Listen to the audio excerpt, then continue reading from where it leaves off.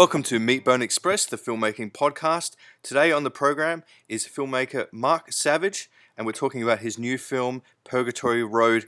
Welcome to the program, Mark. Hi, Michael. Good to be on the show. Now, Purgatory Road is a flashy horror film. What's it like making an American horror film, an American genre film? Shooting in the US has been interesting. I mean, this is about the fourth film I've made in the US in the last 5 years or so.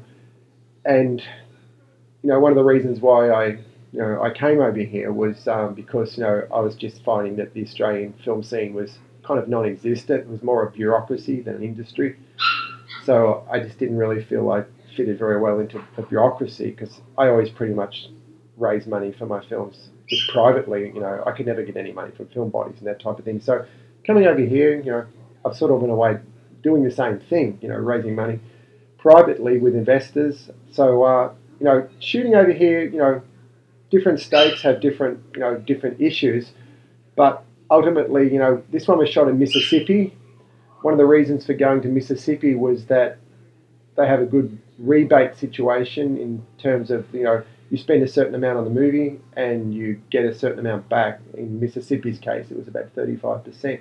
But probably even more so than that was that Mississippi was really the ideal kind of location for the story, as it's got a religious context. And the sort of crazy concept of a confessional in Mississippi, a mobile confessional, is something that's sort of believable in Mississippi, but it wouldn't be believable in somewhere like California. People would say, well, there's just no way anyone would buy that. Not in that godless country of California, of LA. Yeah. That'd be a completely different story.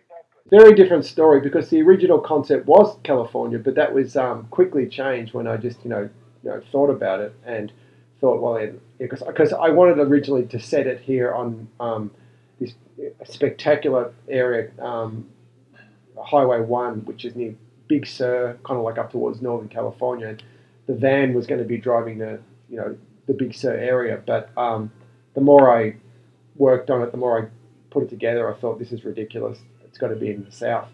So we got approached by some people in Mississippi who said, why don't you come down and have a look here? So I looked at the locations. They were great. We also could shoot much cheaper in Mississippi. We also had really great amount of people to draw on in terms of cast, because I also wanted a few people that were kind of freaky looking, a few people, who had, who were deformed. So from that point of view, it was a good place to shoot. And, the crews are good. I mean, to me, the crew's only really as good as really each individual member. You can easily say, crews in this area are great. Well, it really depends on the way you treat your crews, who you get. You try to weed out the troublemakers. Is there any noticeable difference in the culture and ethic from, say, comparing Australian crews to American crews? Is there anything you can kind of generalize about? Probably not. I could probably generalize more if I was talking about, films that are more sort of, government funded, films in Australia that had government money, where they were a lot more concerned with content and, you can do this, you can't do that. Are you talking about politics?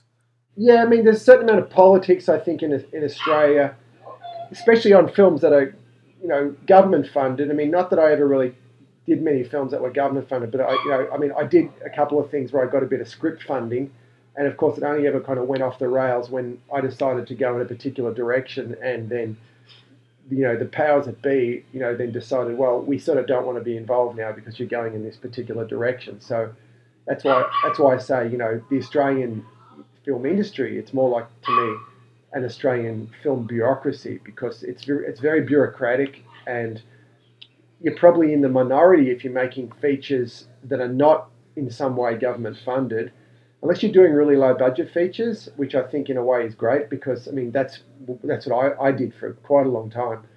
At least then you can make the kind of films you want to make, and fuck what anyone thinks about what you're doing. The only way to make good films, you've got to make films that are, I think, true to your own nature, that are an expression of yourself. And I think in the US, the difference is that, and it's good and bad, in the US, the film business is a business, so they don't. There's not that much concern about the subject because it's like, well, if it's going to make money, then everyone's for it. But then at the same time, you don't have any other kind of funding to fall back on that they do in Australia and the UK and Europe do. That's not. That's just not. It just doesn't happen here. But at the same time, people are a little bit more, I would say, definitely more eager to invest in movies. They don't see it as something that's like some weird sort of investment, even though it's still risky, still very risky, when you're getting investors. I mean, some films don't need investors. Other films do need investors. Like on this one, there's no way I could have made this film just on my own money. There was just no way because I wanted to make it at a certain scale. I had my script and I wanted to have a certain production value on the movie that was kind of like an almost counter to the events that were happening. I was kind of like wanted to do something that was kind of like aesthetically kind of beautiful, but at the same time the subject matter at times is kind of repulsive, and I like that. I like that contrast because it sort of like comes from my love of like Japanese art, say erotic grotesque or guro art where you're doing aesthetically beautiful stuff, but the often the subject matter is kind of grotesque or erotic grotesque. So that's kind of like my style. I actually wanted to ask about style, and that's why I said it was flashy because of the use of color and a lot of noir style. I saw a lot of the noir films that were being made in the 80s and 90s, even straight to video, that were really really strong visually because they were quite authentically noir, using a small budget to sort of create style. But that was in the color era, so they were often these sort of neon noir pictures. Often, like, I don't know if you've seen the films by PM Entertainment. Oh yes. Joseph Murphy. Yeah. And there's a film called Maximum Force that has in the middle of the film a strange kind of purgatory, actually, in this warehouse, and it has this lighting in this huge space that's orange on one side and I think a sort of blue on the other.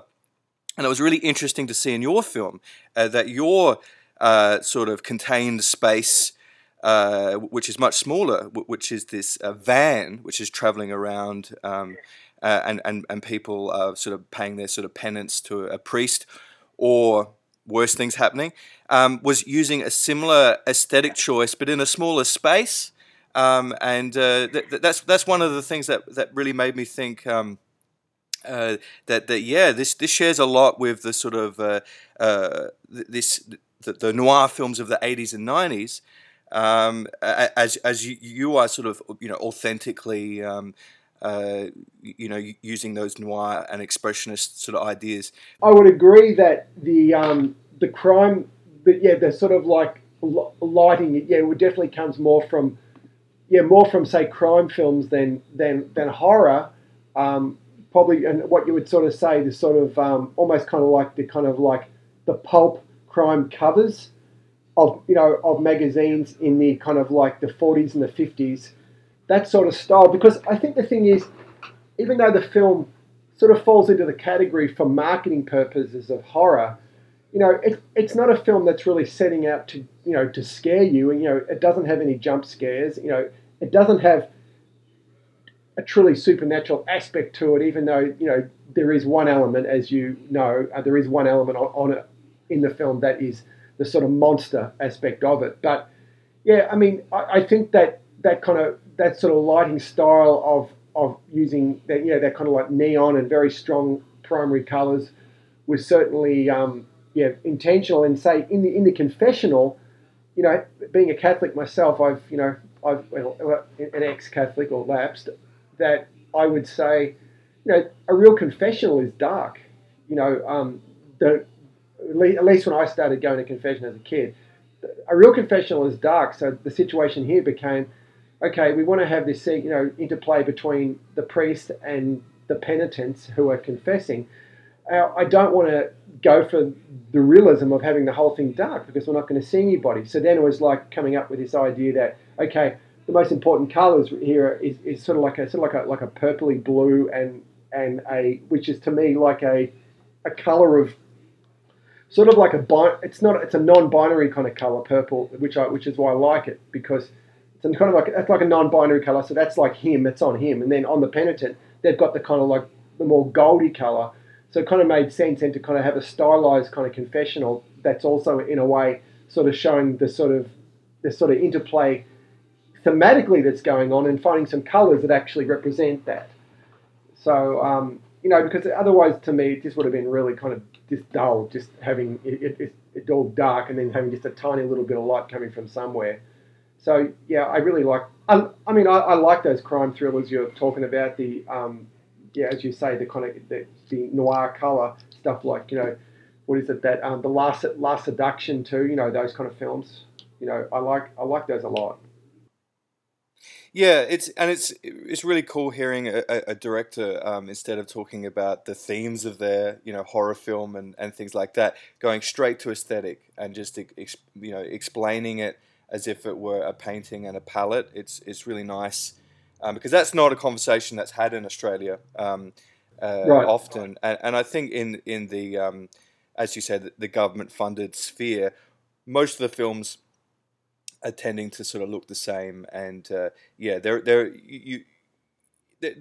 also look a little bit like advertising too, and I think just here's a question. I mean, you said you've just made 4 films in America in 5 years. I mean, that's insane. Yeah. That's fucking insane. And it usually, the classical Australian thing is you make one feature every fucking 7 years, and it doesn't matter if you're Yahoo Serious or the director of Ghosts of the Civil Dead, John Hillcoat. but you're going to have to wait 7 years to make another movie. It's very, very common, and there you are making these genre films. How are you able to do that? Is that because they are successful? They're able to stand on their own feet financially. There's a market for them. What's going on?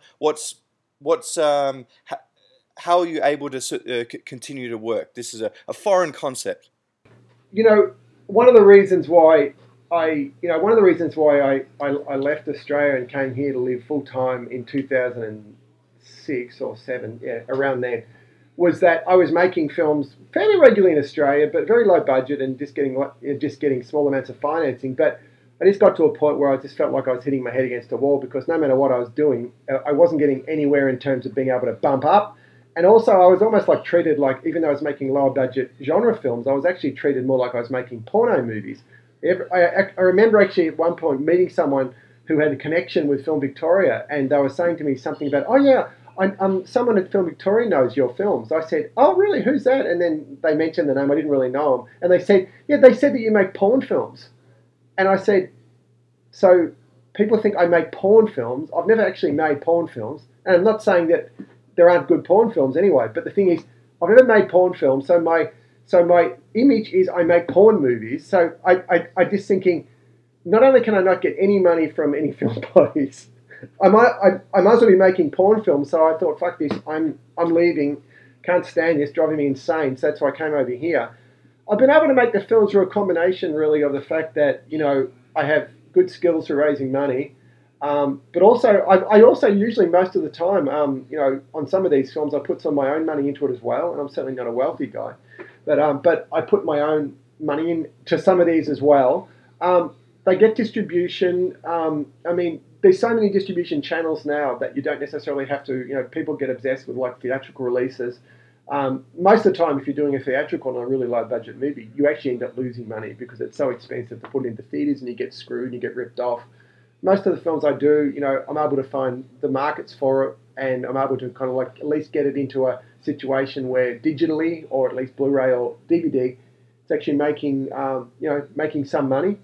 And then from that, I then, in a way, then parlay that into the next one. I've done, a reasonable amount of movies now, about 12, I think, something like that over the last, I'm disappointed. Really, I wish I'd made a lot more. I feel like I'm useless, really, because I look at directors like, Kaneto Shindo in Japan. He died at 97 and he'd made something like 68 movies.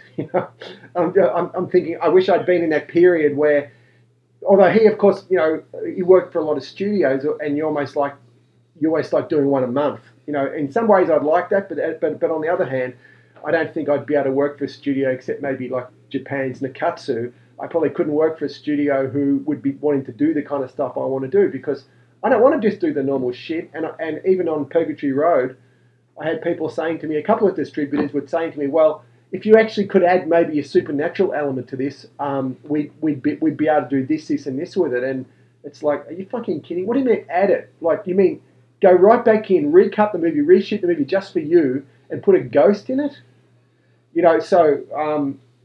To me, it's still making the films I want to make. And as a result, the price I pay is that I have a very up and down kind of life. My personal relationships are kind of most of the time just completely shredded by the up and down nature of my lifestyle. But this is what I want to do. This is what I've always wanted to do. And I figured, there's always a price for everything, and this is a price that I pay.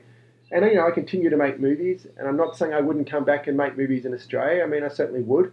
But I also think a lot of filmmakers, the ones who make a film, as you just mentioned, every 5 years or every 7 years, I think it's also because a lot of them, they get too used to making big budget movies, and they no longer will want to do something that's like lower, And I've kind of done both. I've done films that are, that are a little bit, when I say bigger, I mean, I've definitely never done anything above about $1.5 million or something. But the thing is, some of these people, they're used to doing $10 million movies, and when they say they can't make movies anymore, well, what they're really saying is, no one will give them the $10 million they're used to getting to make a movie, whereas they could go back and make $1 million film or a $500,000 film.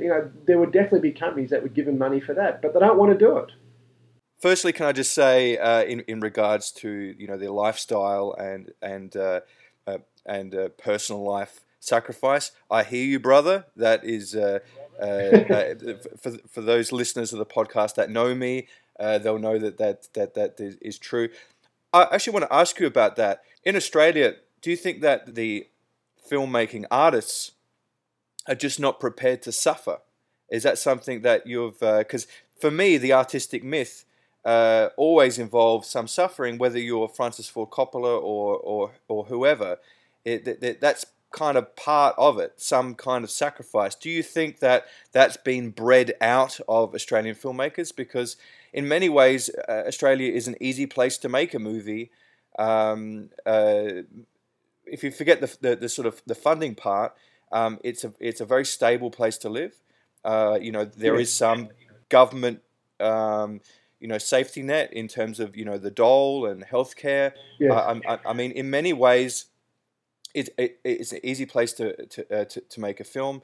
I mean, Adelaide is a great city where you could be in the country in 15 minutes. Yes. From the CBD. Like it's very practical, and yet we're just not producing the work. So surely there's a cultural problem, and I think in some ways it comes down to the artists not prepared to suffer as all great artists have. I think you're right that I think what happens, the attitude I think is you should only suffer at the beginning before you make your first movie, and then once you've made it, you should then be on a sort of like an easy street. And I think what happens is that they make one movie that, say, for example, gets government funded. So that means, you have these situations where you have people making, say, like $200,000 shorts, and you look at the credit list, there's like 200 people working on this thing. So they then think that's how a film gets made. So then when they're trying to get a feature up, they have it in their mind, well, this has got to be like a $4 million feature, because in a way it's almost got to be ratio-wise similar to the short that I just did. To me, that's not a real filmmaker. That's sort of like someone who's just really finding a way to game the system, but it's not really about making movies. It's just about getting fees. And so I think it gets to a point where you're right. In Australia, I find that in Australia, the easier part in Australia, as you say, people don't have health costs because you have government health care. You can also get, to some extent, you get the dole, and then if you've been on the dole for a while, you've got to do a few extra things here and there, go to a couple of classes, turn up, sign a few books. But it's something that you cannot do somewhere like in the US. So to me, I would think you'd think that there'd be hundreds or thousands of young filmmakers making features in Australia because they've got that safety net. But it almost seems kind of like the opposite, and that's that used to annoy me even when I was making features back there, because I was one of the few people who was making non-government funded features, and people would say, "Oh God, you're lucky," and I'd be like, "Lucky? I'm finding investors. I'm out of every probably 50 meetings I have, I find one investor." So the thing is, to me, it's always been. I always knew that my life was always going to be tough from birth to death. If I'm making movies, there's not going to be any point when I go, "Oh well, now I'm on easy street," because I don't make huge big blockbuster movies where I'm getting $1 million fees. I'm basically making films where half the time I'm getting almost nothing to make the movie, and then I get a little bit of the money that comes back with the investors, or I work out some way to do it. I mean, I don't do anything else. I mean, for the last 10 years, I've only made movies. Like, that's been my entire living. But it's still a very up and down thing, and you know, you tend to live frugally, and you know, and you can't be in the business of having to please everyone else in your life, including your girlfriend, wife, or whatever, because if you're totally making movies, it's a little bit like a movie I just saw called Free Solo, about a guy who solo climbs without a rope.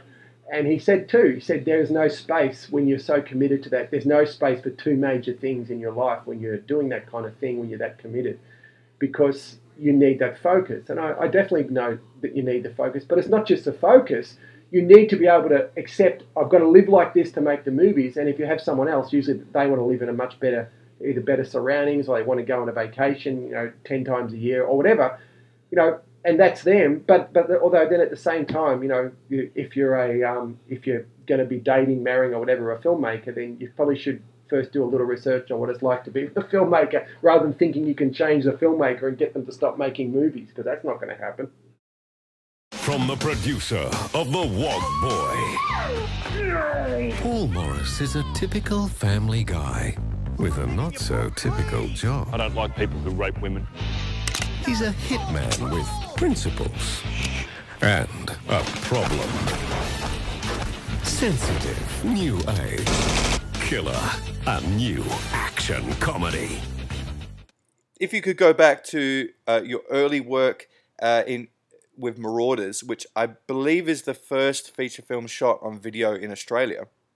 If you could go back to that, how you were able to get that made, what that led to. You made a film called Snack. Yeah, Snack was sensitive new age killer. I remember when that came out. I think just when I was still I think a teenager, I was getting into Hong Kong action, and I could see what you were doing, and I think they maybe even mentioned it on the movie show. Could you tell me how you got your start making features in Australia, and how that led to the point where you are now? So, when I was 23, I was working for a video company in Melbourne called South Pacific Video, that was owned by a guy called Riley Bishop. He was one of the video pioneers in Melbourne, the first guy to have video stores. Well, he also had a production company. So I got a job there based on my Super 8 movies that I'd been making for the last 9 years. I got a job there as a night dubber. I was dubbing VHS tapes, porno tapes, from 11 o'clock at night to 8 in the morning. That's probably where that rumor started, that you make pornos. Yeah, I used to dub them. Yeah, so they needed a night dubber, and this was a production company, but they said, look, we like your work, because I showed them some old Super 8s I had, but they said at the moment we don't have any jobs for cameramen and sound recorders because they're already filled. So they said, we do have a night dubbing job. If you want to do that, it was like 11 o'clock at night to 8 in the morning. You'd be dubbing every night. And the reason they did all that stuff at night was for Palace, a company called Palace, X Video, and a number of other like X-rated companies at the time in Australia. In a very short, small window, there was XXX movies that were permitted. So anyway, they said, do you want the job? So I said, yeah, okay. So I was dubbing films during the night, and then in the day, of course, I'd go home and sleep. But I still wanted to do production, of course. So anyway, eventually I weaseled my way into saying, they'd have a shoot on one day, and even though I'd just done the night shift, I'd say, hey, can I come out on the shoot if you need someone extra? And they'd say, well, you're not going to get paid for it. And I'm like, I don't care.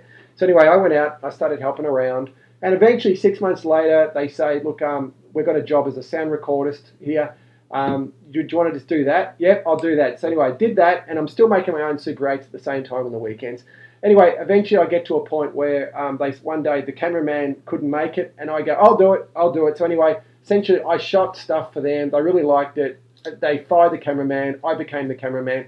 Then I started shooting stuff for other directors there, and eventually they saved money when I said, look, I can direct and shoot. So I started directing and shooting commercials and corporate videos for every day for about 3 years. Then I had then been writing this script called Marauders, and there was another guy there named Paul Harrington, and both of us were working there. And I said, I've got an idea. Let's make this movie Marauders. And he goes, what with what? What are we going to make it with? I said, well, we're shooting on these cameras here. The camera I was using was a $200,000 Ikegami camera. And I said, why don't we go and speak to the guy? So anyway, I went and spoke to the owner, and this is what I said to him. I said, look, Peter, nobody's using all this equipment on the weekends. And I'm wondering, would you be cool if we went out and shot a film on the weekends? And if the film does well, we'll give you half the money. And if it doesn't do well, no skin off our teeth. And then we're able to, at least there's a feature there. So he was kind of like at first, I don't know. And anyway, I kept pestering him, and eventually he said, okay. So we then got a bunch of people together, my brother and this other younger friend I had who just started seeing a few of my movies, and I guess I was a bit of a mentor to him.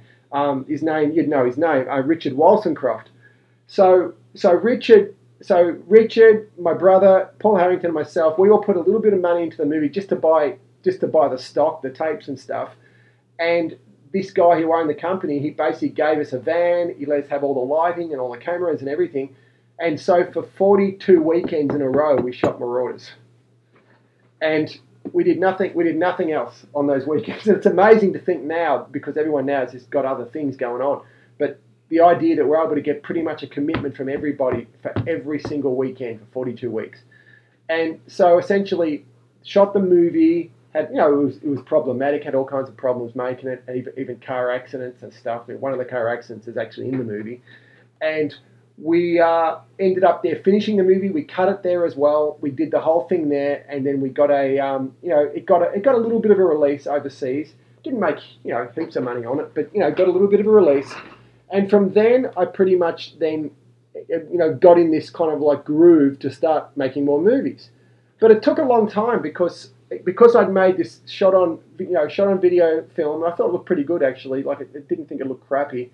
Shot a video film, which on that one I shot it and directed it. So so saved on bringing anyone else in. But I've often DP'd the films I've directed anyway. But certainly in the early days I did that. But Paul and Richard and Colin kind of produced it. Also Richard was in the film. My brother was in it too. And Paul is he went on to do work at Channel 7. He also did a movie or a documentary called The Secret. Still in touch with him. He's a good guy. Lives in Melbourne. But anyway, I had a hard time after Marauders actually getting work in Melbourne. Well, getting features because number one, David Stratton in Variety completely slammed it. It was kind of funny in a way. It was funny because I dared to do something that no one else in the industry was doing, which was making at that time like an exploitation, very mean-spirited kind of exploitation movie. And then David Stratton just completely crucified the movie, almost to the point of saying this kind of film should never be made in Australia. These people should really reflect on where their careers can go from there. He actually said that. And so it was in a way a little bit of a taste of what was to come, because I've always kind of felt very much, like an outsider, very kind of marginalised, because the kind of films I was kind of making, they weren't like straight exploitation, like the Brian Trenchard Smith stuff. It's almost kind of in between. I mean, and I don't mean that in a sort of like tooting my own horn, sort of being an art house wanker kind of person, but I just mean it as in, I've always kind of, because I like a lot of foreign art house kind of movies, and there's a certain aesthetic I like in the movies, and kind of blending them with the, kind of exploitation kind of stuff was kind of like something that I don't think really that many people, anyone else in Australia is really kind of doing it like that. And Stratton's reaction was, well, no one should be doing it. That was pretty much his reaction. I mean, of course, later on, he saw Sense of New Age Killer, and he actually said to me, you were that Marauders guy, weren't you? Because they did an interview with me. And I said, yeah, and you crucified the movie. He just kind of smiled, and he sort of said, oh well, well now you're making this. Perhaps it was a worthwhile crucifixion. so so anyway, I pretty much started making lower budget films again, just pretty much off my own bat with my own money. One of the ones that I made was another one which was just kind of like what the fuck are you doing? A film called The Masturbating Gunman. I did that with a little bit of Japanese money, and it was again another Australian film that just never gets listed in any Australian films. I mean, I'll often read stuff where someone will say, "Oh, here's a rundown of all the Australian films made at this time," and yeah, there's almost never my films listed there, which is kind of funny. It's almost like, well, no, we're going to kind of pretend you don't exist. What sort of size production was the Masturbating Gunman? Is that shot on video? Or? No, that was shot. No, that was shot on. That was shot on Beta SP, and then we just kind of put it through this kind of process to take some of the kind of highlights off it, and it was probably a crew of about 15 people, and shot over about 2 months. Not every day. It was more over weekends and extended weekends now, because at the same time I was also still occasionally directing commercials, but I was also working in factories as well, to basically pay other bills. I worked for a company for a while called Drake Industrial, where it was literally just temp work, unloading trucks and stuff like that. So I never really got to that point of going, I'm just going to, because I was never getting, government grants and stuff, I could never just kind of go, oh, well, yeah, I'm getting a grant to write the script, I'm getting a grant for this, I'm getting a grant to do that. I was never in that position. So whatever I was doing, I had to still keep supplementing whatever I was doing with film stuff, with other stuff as well, just in order to survive, in order to keep making movies. And so eventually did that, and then from Masturbating Gunman, that then led to Sensitive New Age Killer, and that was because I'd met someone who I was doing corporate videos for, and she knew someone who was a potential investor. So I went to him, and because there was a much bigger budget, when I say much bigger budget relatively speaking, the whole budget was under $1 million all up. But back at that time, to me, that was a huge amount of money. So coming from very low budget, I was able to do a lot. That's why I kind of laugh these days when someone will complain about, oh my God, we've only got $2 million to make the movie and whatever.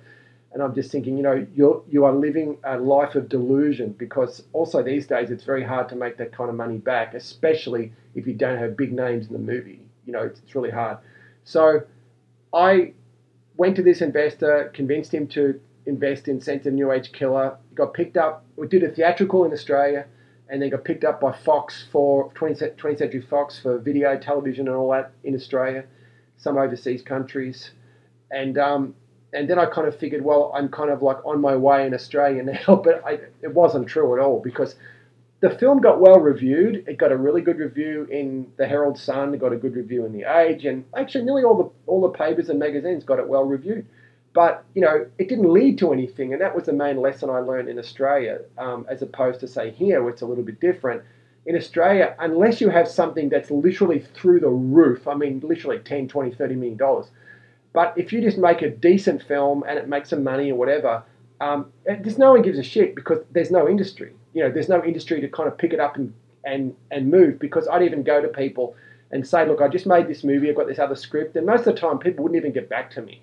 And so it's not even as if they'd even acknowledge, I watched your movie, I liked it or didn't like it. No, they just wouldn't even return calls. So I'm starting to get to this point now where I'm thinking, should I stay here, or am I just wasting my life staying here? And so in the meantime, I convinced an American producer to finance 2 erotic thrillers as well, which I also shot in Australia, a film called Fishnet, another film called Trail of Passion, and then a third one, which is Defenseless, which then ended up coming out over here. I mean, so did the other ones as well. But it was after Defenseless in 2004, which got screened, pretty much screened at the Melbourne Underground Film Festival. It kind of won Best Film, Best Actress, Best Cinematography and all that. So, it got a little bit of thing in that. I mean, Richard's always been a good supporter of the kind of films that I do. I appreciate that. He's politically, I'm not, we're not necessarily always on the same page, but, so what? I'm kind of in between anyway. I think they're all a bunch of dirty liars.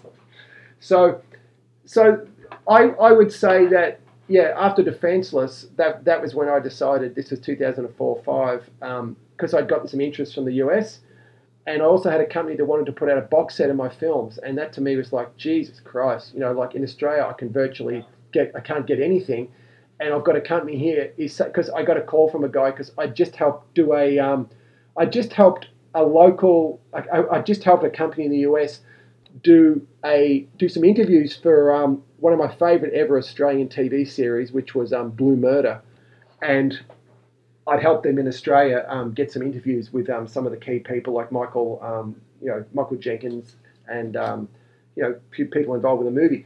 Anyway, that's when this guy said to me, because they were a video distributor, they're called Subversive, and he said to me, because I hadn't even told him I'd made movies, and he said to me, I noticed that you yourself made a lot of movies, and I said, oh yeah, I've made some. He said, who's put them out in the US or in Australia? I said, well, actually, they haven't really been well distributed anywhere. And he said, send them to me. So I sent him 4 of my movies, and he got back to me like within a week, and he said, we want to put out these movies, like a box set. We want to do a full-on box set with interviews and extras and all kinds of stuff. So that was when I decided, well, you know what? I think at the same time that the box set comes out, I'm going to move here. So that was the point, because I figured that, I'm just kind of slamming my head against the wall in Australia, even though I think Australia is a really good place to shoot. I think that it's great to shoot. I mean, I think any place is good to shoot, because if you've got a story, you can tell it anywhere. You often hear people saying, "Oh, it's so boring here. There's nothing to do." And I said, "Well, no. But when you're making movies, like you're from Adelaide, right? Like Adelaide's got amazing access to you've got the coast, you've got the Flinders Ranges, you've got all these amazing areas." So people often have this idea that you've got to live in some so-called exciting town or city in order to, find a good place to shoot. But I'm quite the opposite, because I don't really like shooting in cities as much as I like shooting on the coast or in the country areas anyway. So to me, but yeah, that's why I moved. That's pretty much why I moved here. I just got an email from a friend today who has gone over to New York, and he's making a short, and he's already made several features before. But he quickly realised it was just too expensive to make a feature in New York. Yes, it's very expensive to make. Yeah, same with LA. Even though I live outside LA, about 60 miles outside LA, but shooting in LA, it's a nightmare. I would not shoot anything in LA, because also whenever you're shooting there, you get treated like you're a studio. So even though you say to them, well, look, we're just a low budget movie, they still hit you with $3,000 to go and shoot a half day in someone's store or something like that. So that's why there's a lot of production has actually moved out of LA, and the only stuff that's shooting here and New York is the big, the big high-end expensive television shows and movies, whereas there's a lot more production going on actually Georgia is kind of like the new Hollywood over here. There's more going on in Georgia now than there is going on in LA, and it's for the same reason. It's just gotten too expensive. So that's why, yeah, I definitely love to make something else in Australia, but I'd probably end up getting the money from here, and then I'd go down to Australia and make it. Well, on the first 2 features that I did when I came here, I shot those ones myself, so I was cinematographer and director on those ones. But then on the next one, on Stress to Kill, my very good friend who shot Censored New Age Killer, David Richardson, he came over and shot Stress to Kill. So that was shot in Florida. That was shot in Tampa, Florida, and so with him, because we had a good shorthand, and we'd worked together. He also shot Masturbating Gunman, Trial of Passion, Fishnet, quite a lot of stuff with me. So we've been good friends. We also wrote scripts together. We both wrote Censored New Age Killer. It's actually the original name is Hitman's Hero, and it's actually coming out soon with the original cut, the original title, because we had that title kind of forced on us, but the original title was Hitman's Hero. But David and I wrote that as well. Then with Purgatory Road, the guy who was a focus puller on Stressed, I'd worked with him shooting TV pilots, because another way that I've made a little bit of pocket money in the last few years was shooting TV pilots. Actually, it's more like they call sizzle reels. It's kind of like a 5 to 7 minute concept idea. I worked for a company that did that. So I'd worked with this guy, Drew, and he was a cinematographer, and we just got talking, and eventually I just said to him, look, I've got this film happening in Tampa, Stress to Kill. Do you want to come and focus pull on that one, even though I know you're a cinematographer? But I also knew he was an amazing focus puller. And then I said to him, look, you do this one, and I promise you that on the next one I'll get you to shoot it, and that's how it worked. So he was the one who shot. He then shot Purgatory Road down there. I haven't brought other Australian actors for any of the films here. It's mainly because it's very complicated because they need to have immigration. You need to get, it's complicated, the process, unless you've already got like visas to be able to live and work here. The films are not big enough to justify doing all the paperwork and doing all the expense of doing that. But certainly if the budget's got a lot bigger, I might do that type of thing. But I'd probably be more likely to get money and go back to Australia and then work and bring some people from here and work with Australian people I like as well. That would probably work out better because it's a little bit more complicated here from an administrative point of view, which is kind of like the part of the filmmaking I really can't stand.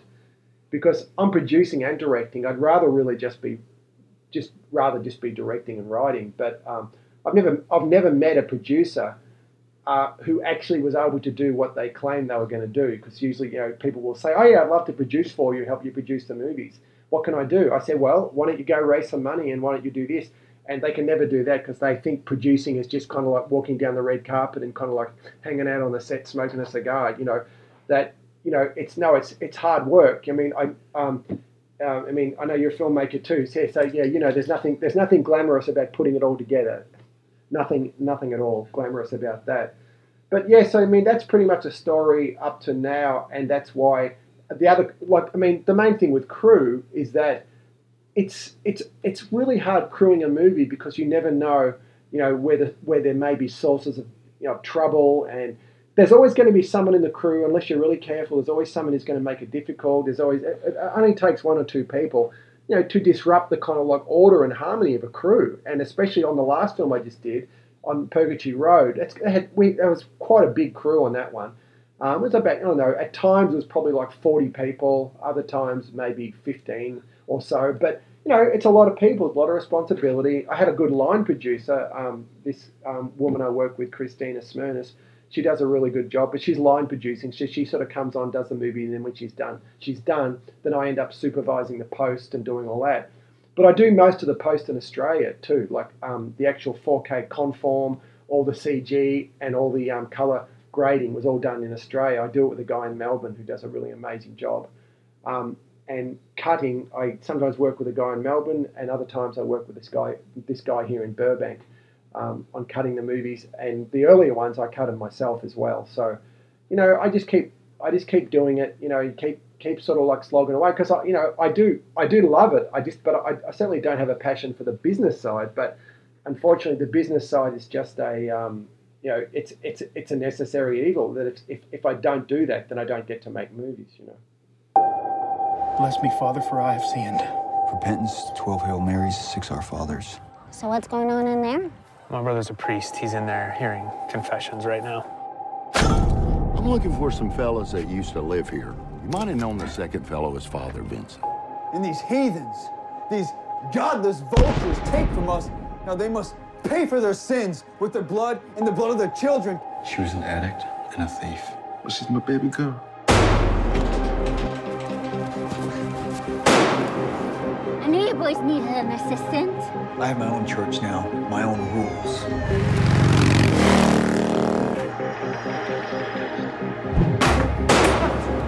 Is there any way I can be part of your crusade? Nobody's good child. Good is something we try on like a coat that never fits.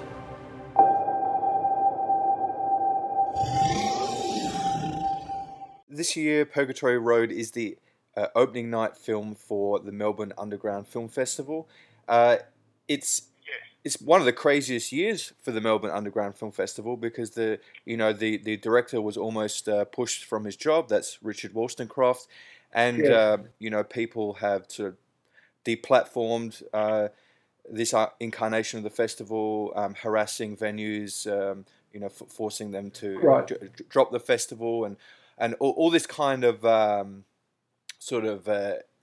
exciting stuff going on. Well, what is your feelings about the Melbourne Underground Film Festival, or MUF, both historically but very much now, like in this particular year, as the world has gone a bit crazy?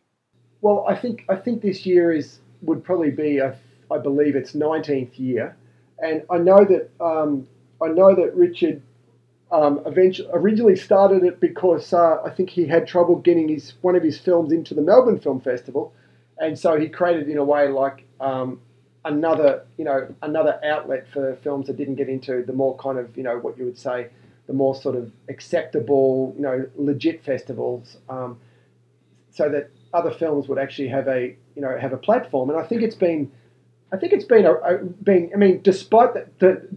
the politics of Richard himself, and despite like his own, admittedly, he's a provocateur. He likes to provoke. He likes to disrupt and kind of upset people.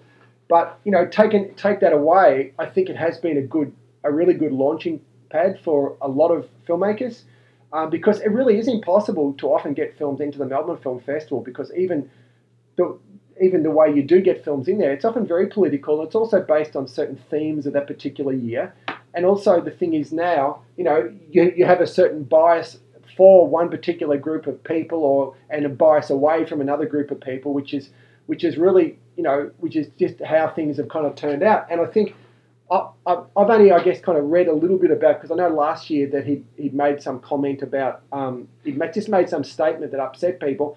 So I only kind of know pretty much from, occasionally being told about, well, he said this or said that, or he'll even tell me, everyone's kind of upset with me at the moment. But as I said, I'm not, I don't share his political views. He's very pro-Trump. I'm not pro-Trump, but at the same time, I'm not pro anyone. And so that part of it is that's his business. But so to me, it's still, there's him, but there's also the festival that he started. But I think it actually has performed a really good service for filmmakers. And I think hopefully people can just kind of, in a way, take the politics out and just try to focus on the fact that they're going somewhere where they can sit down and watch a film that you may not be able to see in any other place in Australia. Even it may not even get a video release, or it may not get any kind of decent digital release, and certainly not a theatrical release. I think just the fact that he's created a venue for the screening of films where they can be screened publicly and seen. I think that in itself is really great. Yeah, I'm interested as to why there isn't much activity like this outside of figures like that. I wondered I wonder, do you think it maybe takes an extremist like Richard to be doing something outside the system? Because most people just submit to the system. We complain about the system, yes, but we don't really start a new festival. We rarely go out and make a feature film on a zero budget independently. Yeah, I agree. I agree, Michael. Well, because I also find too that that people who who do have that sort of aspect of them, of that sort of cultural rebellion and that anti-authoritarianism. That's certainly me as well. I just meet so few people like that even now, that I almost feel like that I've almost gone the other direction than other people I know who are getting older. That I still kind of like my taste in films, it's almost gotten just more extreme, whereas often you see people, as they get older, they start becoming like a little bit more conservative and like, oh no, that's a bit much. And whereas I think because I see so little of that now, that it almost fuels my own passion for it even more, because I think never has there been a better time to, oppose the mainstream and, oppose the status quo, because the status quo is, kind of represents bland shit. When you are talking about the status quo, are you talking about Australia? Are you talking about Australian filmmaking and the film culture here? I'm certainly talking about this desire to want to make films to please the mainstream. That's what I'm really saying. Wanting to make films, and it's so important that the Melbourne Film Festival accepts me, or Film Victoria will finance one of my movies if they like this. It's because it's not about expression. It seems to be more about getting jobs. It's more about just kowtowing to very mainstream thinking, becoming part of the grid. That to me is, and I think that's certainly prevalent in the US as well. I think it's actually less prevalent in Europe, because I look at some of the best films that I've seen in the last, say, few years, and a lot of them are either Scandinavian or French or whatever. I don't think this kind of like this edging towards stuff that's really kind of like bland and just kind of almost deliberately constructed as a money making machine. I think that it's kind of killing the culture, because it takes the unique point of view out of the work, because it just becomes about like, oh yeah, I made this film and hopefully Cannes or Sundance will like it, and then I'll get this, and then I'll get an agent. I mean, there's nothing I hate more than when I hear this expression, oh, it's a good resume movie. As if like or a good calling card, this movie. Oh yeah, this is a great calling card movie. That is like, what? So the only reason you make a movie is so that you've got like something to show to get something else. I mean, what happened to just going, I'm making a movie and I'm expressing this? But I think it's because a lot of the time, a lot of filmmakers don't really have actually anything to say. So all they're really doing is making something that may get them a job. So they'll copy something that was successful, do a slightly different little twist on that. But it's not coming from a place of anger or fury. I think the best art definitely comes from, struggle and anger and fury and being pissed off at things. I don't think good art just comes from living comfortably. I mean, I don't think anything really good has ever come from people who live really, really comfortably. I mean, I have a friend from Switzerland. She's a great friend, but even she says you don't see much good art coming from Switzerland. That's because Switzerland's probably the best country in the world to live in. No one's struggling. Everyone's got a job. Everyone's got healthcare and all that. So, of course, you're not having that. Indie American movies tend to me have a little bit more of that sort of spirit because the indie filmmakers are struggling to survive. Whereas, I find in Australia, like, I guess I look at some of the films which, I mean, I don't see quite as many Australian films now as I used to, but I just don't get as excited about Australian films as I used to at one point. I think there was a time when they were a lot more kind of unique, even back in the times of Jimmy Blacksmith, Devil's Playground, Pure Shit. Some of that stuff was kind of like, it was at least being made by people with something to say rather than people who just want to make movies, and hopefully their next movie will give them ability to make more movies, but there's not really anything being said. You're not going to watch it and get a point of view. Do you have any opinion on Australian film schools? I'm guessing you didn't go to film school. No. And I just wondered if you had any sort of general opinions about them, as you would meet many people that come out of them and you would be able to observe what they do or don't do. And I've just wondered if a lot of what we're talking about is very much institutionalized. Yeah, I would say to me, I guess first the positive. I think the positive aspect of a film school is that you've got access to equipment and you get to meet people of your age who at some point will also be making films, in the years ahead. So you do develop a network of people. I'd say that's a positive side. But aside from that, I would say that, half the time the people who are say, for example, like the main lecturers at a lot of film schools have not actually worked in the real industry for a long time.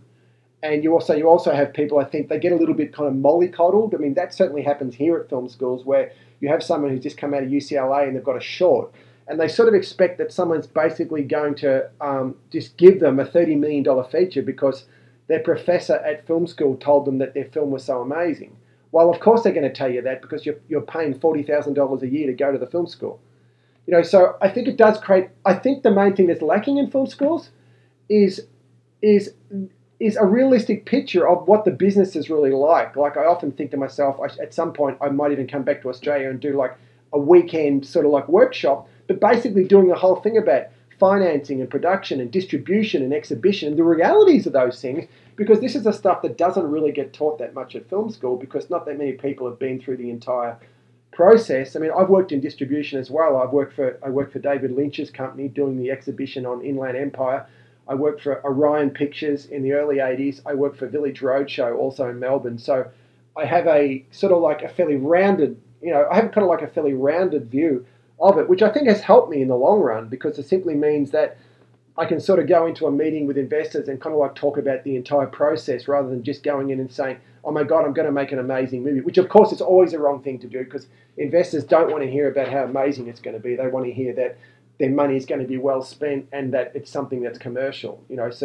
So I think film school, that's what it lacks. I think it kind of like lacks that perspective on the entire process, because it's not really just about making movies. It's about getting them out and getting them seen and getting them financed.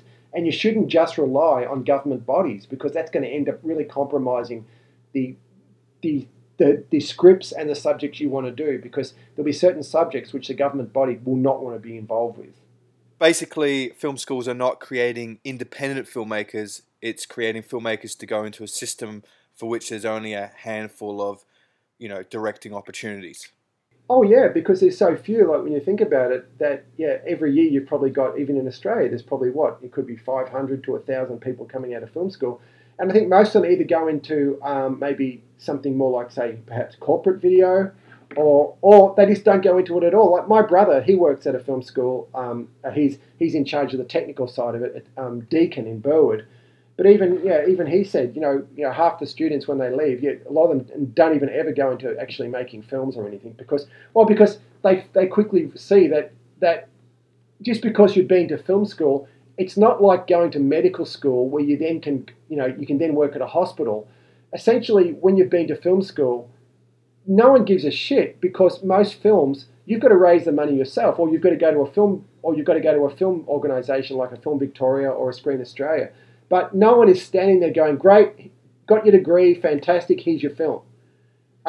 They sort of and I think that's where everything kind of falls down. And that's why I think the needs, in a way, if you want to keep the film schools legitimate, they need to be angling towards showing filmmakers another path that's just that traditional path, say in Australia, of applying for funding and getting this for the first draft and the second draft. That you've got to take a more guerrilla approach. I mean, there's a filmmaker in Australia, in Melbourne, who I know. I mean, I'm in contact with her quite a bit.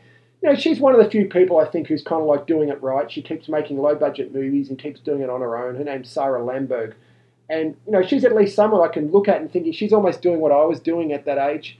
That are just pretty much going, well, whatever I do, I'm going to get these films made. Whereas when I was in Australia, I'd bump into film people, and I was never really, part of any clique or any club there. But, people would always say, I'd say, oh, how's your films going? Oh, we're waiting on financing, we're waiting on the funding from Film Victoria or whatever. But some of these times they're waiting for 2 or 3 years, and they're not making any films in that period at all. It's like they won't leave the house with a camera unless they've got funding. Whereas my attitude was always, shit, if I've got a camera, then I can do something at least. And these days, it's so much cheaper to make a movie than it was back when I started making films. These days it's like a luxury. You can get a 4K camera, camera shooting nice 4K, add a lens and all that, but you can get like the full kind of kit. $3 to $5 grand. You've got a great lens, you've got a great camera, and you're doing full on, 4K raw. To be able to do that now is incredible. So that's why I go, oh, what the hell's stopping you? And I also feel the same way when I hear about stuff like, oh, well, there's a lot of prejudice against women getting into this and and I go, hang on, who's stopping you from getting a camera and going out and making your own movie? That's got nothing to do with sexism. Nobody is stopping anyone from buying a camera, getting your friends together, going to a theatre group, getting some actors and making it. To me, it's not even a gender issue that's stopping anyone from making movies. You are stopping yourself from making movies if you are blaming that on why you're not making movies. What's your advice to people that they just want to go out and make movies? What are the basic principles to follow when you have no money to go and make a good feature film? I would say, certainly first and foremost, and this is nothing mind-blowing, certainly spend time first, writing your script, because to write the script doesn't cost anything. But, so spend time doing it. Don't have this idea that you're going to rush into the production and you're rushing the script because you've already set a shoot date. Don't do anything like that. I would say, especially for your first film. And also, obviously, probably you're talking more about a feature than a short, because I never really made many shorts except for the Super 8s I made. But yeah, for a feature, I'd say, certainly work on the script first, because that doesn't cost you anything. So you've got the luxury of time to do that right. Once you get that, obviously, you need to do a script that, if you've got no money, then you need to have something that's, in a way, it's got to be set somewhere, or at least set in a milieu that you don't have to spend a whole lot of money either lighting it or getting location fees. So sometimes it is good to find, obviously, have a storyline maybe investigate where you might shoot it first, then write the script if you know you can get the location or you know you can use particular locations, because at least that cuts out location fees, cuts out a lot of lighting. If you've got a lot of interior lighting, then it's going to cost you money. Then do more stuff outside, or use mirrors if you're inside, or use natural light. So again, you wouldn't have a lot of night scenes. You just got to kind of be really kind of like smart about the way you actually construct it. But first, have a script, but have a script that can be made on a low budget. Don't stretch something thinking, well, I know this is kind of like a low budget version of Die Hard, but we're going to do our best. Like I would not do that. I would do almost like the opposite. I would go find something that the low budget theme and look and vibe really works for the subject matter. Get something where if it was shot in a high end way, it would almost kill the subject matter. I mean, you look at a film, American horror film like Basket Case, low budget film set in a sleazy Times Square area, was shot on 16, blown up to 35 and all that. But the actual very low grade shooting style really worked for it. Okay, aside from that, get good actors, because good actors don't cost you anything if you know where to look for good actors. So you've got to have skills to be able to cast. And the first place I would go would not be to people who've done TV. I'd go to theatre groups, like amateur theatre groups, people who get together every weekend and do plays on their own and all that, because you find really good actors in theatre groups. And then essentially, cast the people, get the right people. Don't worry about obviously names, because you've got no money. You're not going to put a name in it. But obviously you have a subject that is your selling point. The subject is a selling point.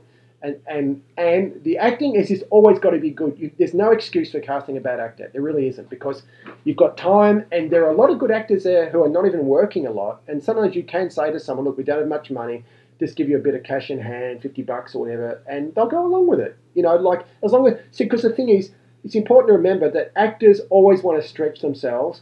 Actors always want to be in something that also basically informs people that they have range. So they're always looking for opportunities, and if your script is really good, you attract talent.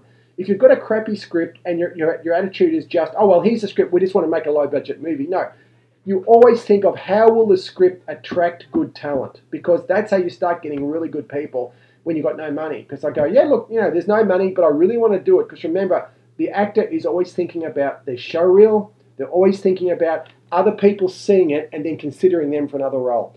So once you've done the casting, then, make sure that, make sure that the shoot's really well organised. Never, ever scrimp on sound. Get a proper sound recorder. Get someone who actually, and same with the DP, get someone who's either just come out of, they shoot either commercials, corporates, or they have shot short films or whatever. But again, don't scrimp on your cinematographer and don't scrimp on your sound person, because none of those areas are forgivable if you screw up. But there's also no excuse for poor sound and poor pictures on a low-budget film, because if you've got the right people, they'll deliver that. If you want to do it quickly, you really got to have locations, number one, that were all very close to each other. And so you're trying to be creative in the sense that, if you, for example, one location is a petrol station, another one is some paddock somewhere, another one then is the beach. Then you need to go somewhere near the beach and basically find the other two locations nearby, so that you're not spending. You've got to limit the amount of time you're spending driving and moving around. That's the main thing, because that's where you eat up so much time in low budget, that if you go, okay, we're now going to drive like an hour across town or 2 hours to this other location.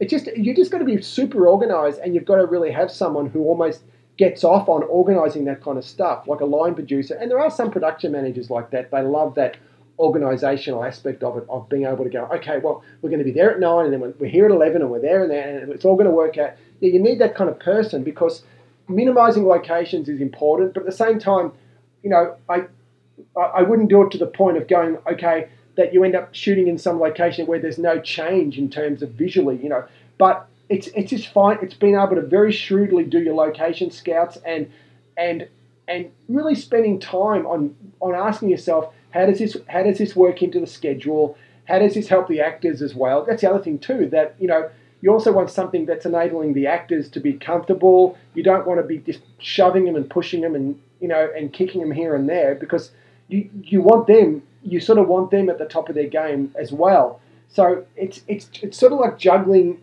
It's juggling a lot of balls, And when you don't have the budget, you're even more, I think you're even more obligated to try to create, very, more at least comfortable working conditions for these people because they're not being paid. So I mean, you tend to be a little bit more people are a little bit more tolerant of discomfort when they're being paid. But when people are giving it their time, I think it is important to at least acknowledge that, look, they're giving their time. So then you just got to. This means spending more time getting the locations right, doing the right casting. And I mean, and whether you cut the film when you're shooting it or when it's finished is up to you.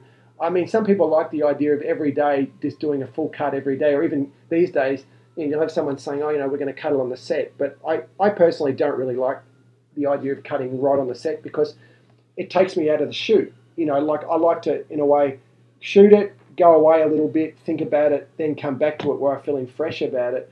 Whereas there's a bit of an obsession now that everything has got to be done like, we've got to cut by the last day of the shoot. We want to have like an assembly. I'm not as obsessed with that. I mean, obviously it's different if you're shooting something for like an ad or corporate and people have a major deadline. But the main thing with a film, just don't give yourself an impossible deadline unless you've got a distributor who's picking up the bill. You've really got to give yourself time to let it breathe. So finish the shoot. I would say finish the shoot, go away for a couple of weeks and don't touch it. Then come back and look at what you've got. Because otherwise you start making decisions that you're too close to it. And I think that's really important to be able to step back.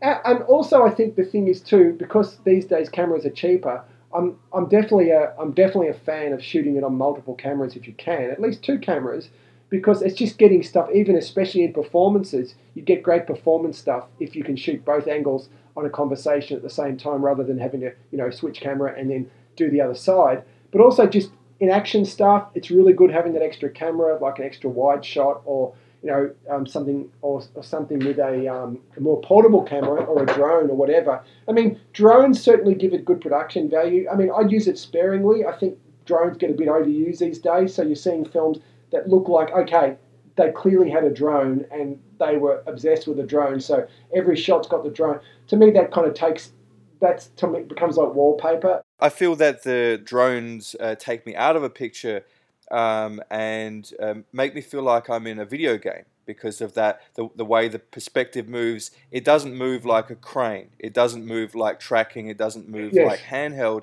That it's not connected to anything. It's not connected to a person, and it feels like I'm in a video game. It feels like it's taking a sort of video game aesthetic, which might work for some films, but for the most part doesn't. And I think that will date very quickly, the overuse of drones, certainly. Yeah, I agree. And I think that sometimes that the drones don't get used often for what they could be used for, which is often sometimes just to be able to have almost like a camera on a tripod at 30 feet. Whereas people have this thing about when it's always got to be going up or coming down, that even a couple of shots in Purgatory Road, I think it's only like 3 drone shots in the whole thing. There's one where a guy's getting chased, there's a drone, there's one, and there's a couple of others. But a couple of shots were actually just static shots, and it was simply because they were at a height we just couldn't get to, but they really just look like it's a locked off shot. But I think in a way, that's one of the best things you can do with a drone, and it doesn't get used with in that way much because people always feel the need to have it moving. But as you say, that then starts creating more like a video game aesthetic, and if that's not what you're going for, it definitely does take you out of the the story. You described yourself as a Catholic, and then you quickly corrected yourself. I'm going to take your first answer because I think Catholicism is so thick and residual that you can completely disown it, but it's going to be a part of who you are. I just wondered how that influenced your filmmaking, and if you were influenced by other Catholic filmmakers like Abel Ferrara, Martin Scorsese, etc., or Mel Gibson. There's certainly a taste for violence. Because I'm not a Catholic, I'm an Anglican, which is something that can disappear in a generation very easily, unlike Catholicism. I just wondered how that influenced your voice and what you think of other Catholic filmmakers. There is a line in the movie, you probably remember, which the priest actually does say to someone, "Once a Catholic, always a Catholic." That sort of like summed up that that sort of like sums up that. I guess what I meant by that myself was saying, yeah, I am a Catholic, but definitely not practicing. I don't go to church anymore. But yeah, I mean, I would say probably not so much influenced by Ferrara or Scorsese along those lines, even though Scorsese certainly to me was quite an influence. Saw Taxi Driver when I was 17, and that really changed my world in a sense because it was something so amazing. And that was at school, like they screened it at school. I wasn't even really aware of Scorsese at that time, and to see Taxi Driver back then, it was like, fuck, you know, yes, this is what you can do. But I think what Catholicism did for me more than anything is that it drew me towards the taboo in terms of the subject matter. Because when I was growing up, there used to be a Catholic newspaper called The Advocate. And I'm not still sure whether it's still published in Australia, but it was an Australian Catholic newspaper that was sold at churches. And they used to have a section at the back of the newspaper which was all about films. And they would basically break them down into general films, and they'd have categories like for the family, for the family with reservations, for adults only. But then the fourth section in huge type says advised against. And under advised against, they would list all these movies, which were obviously all the R-rated and the sex movies and all that were playing in Melbourne at the time. And it would have next to them, you know, things like perverted, it'd have like the name of the film, that it would say gross violence, perverted sex, inexcusable perversion, things like that. And I remember I used to collect the movie ads out of the newspapers too. So I had the ads for all these movies that I half the time could never see them because I was too young. But I started collecting movie ads every Thursday. I'd go out to the paper, I'd clip them out. I've done that all my life. I still do it. So I've got like, since I was about 8 years old, I've got like, you know, almost 50 years of, or 45 years of, you know, movie ads. And and this really drew me to these films. So I started to research and look up books and, you know, what's this film that they said, like they'd have like even like old Jess Franco film, and it would be kind of like, it would be like, you know, it would say in it like non-stop perversion, perverted violence. So I'm like, oh my God, I got to see these films. So in a way was probably had more influence on me. That Catholic aspect of it had more influence on me because at a very early age, as I went to a Catholic boys' school, I started to question the priests, what they were saying, and I also put out an alternative newspaper where I would review basically like banned films and banned books and stuff like that, and would give it out as the alternative school newspaper. And I got into all kinds of trouble for that and almost got expelled for writing a really graphic story about a priest having sex with a nun at the school. So I was always really drawn to the forbidden, and I think in a way that really probably was informed because, you know, Catholicism is almost constantly warning you against the forbidden, but by doing so, it highlights the forbidden. Because, you know, rather than just ignoring it, it's always saying, oh, that film there is shocking. You should never watch that film. Yes, that film there. And so, of course, as a young Catholic, you go, I didn't know about that film until now. And now that you've told me about that film, I'm super interested in that movie. What are 3 films aspiring filmmakers should see in terms of just learning the nuts and bolts, but also maybe so they can see how a low budget or a zero budget film is made? What are 3 films that you just think are just really valuable for aspiring filmmakers to see like that? I'd say one, a very good low budget film, I think they did a very good job, is the Gaspar Noé film, I Stand Alone.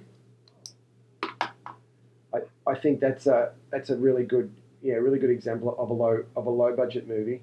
I'm trying to think of something else. They don't necessarily need to be low budget, but something that someone who's going to work in low budget can learn from. And it could be Hitchcock, it could be anything where they learn some kind of nuts and bolts that's going to leave them more prepared or have a stronger idea of how to put something together. Well, I would say, I would probably say Taxi Driver is a good example because it's a really good example of how to have, you know, it's about a single character. So you don't necessarily, and I mean, so as I Stand Alone. I mean, these are films about singular characters, and in a way, I think it's efficient. Yeah, because I think in a way with, you know, if you make, I mean, you even like have a film like that Australian film. I think it was called The Magician, right? Yeah, The Magician is similar thing, single character, because it enables you to have a bit more control than over where you go in terms of, because the camera is on the main character so much. You're not forced to constantly be cutting away to what other characters are doing and what everyone else is doing, which also broadens out the cost of the movie, broadens out the scope of the movie.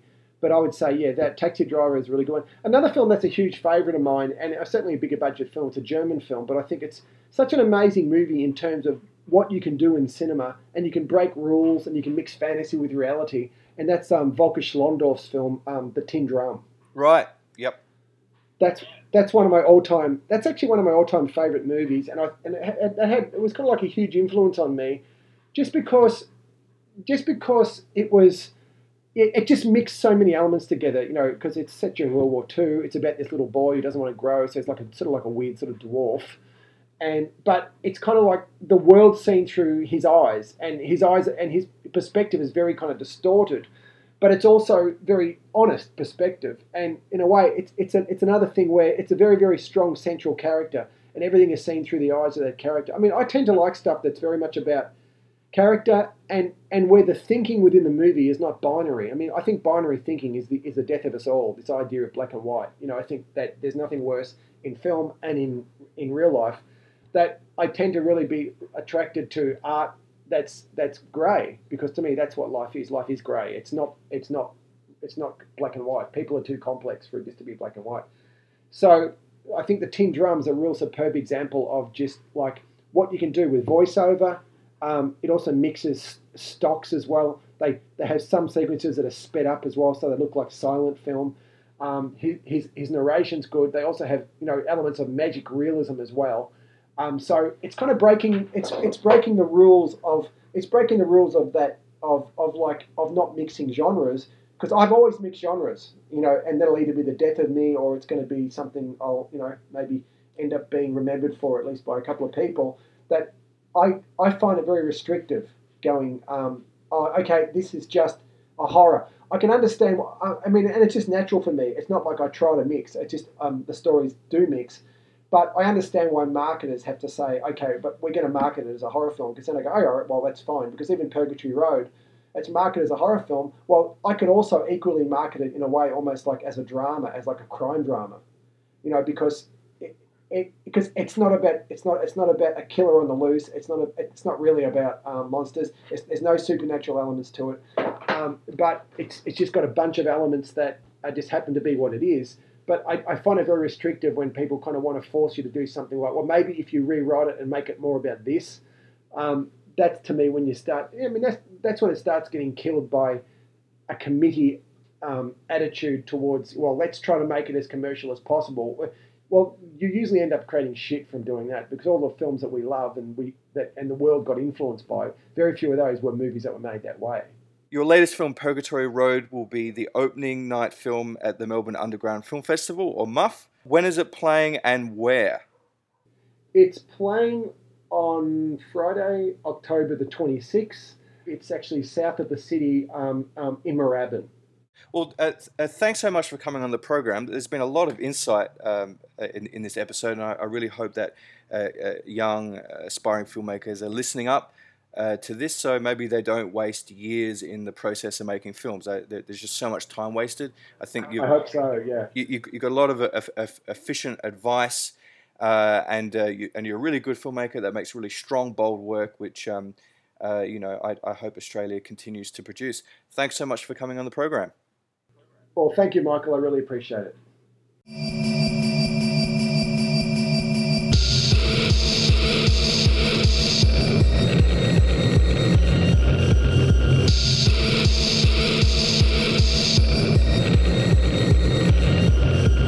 I think that you need to erase this entire phone call.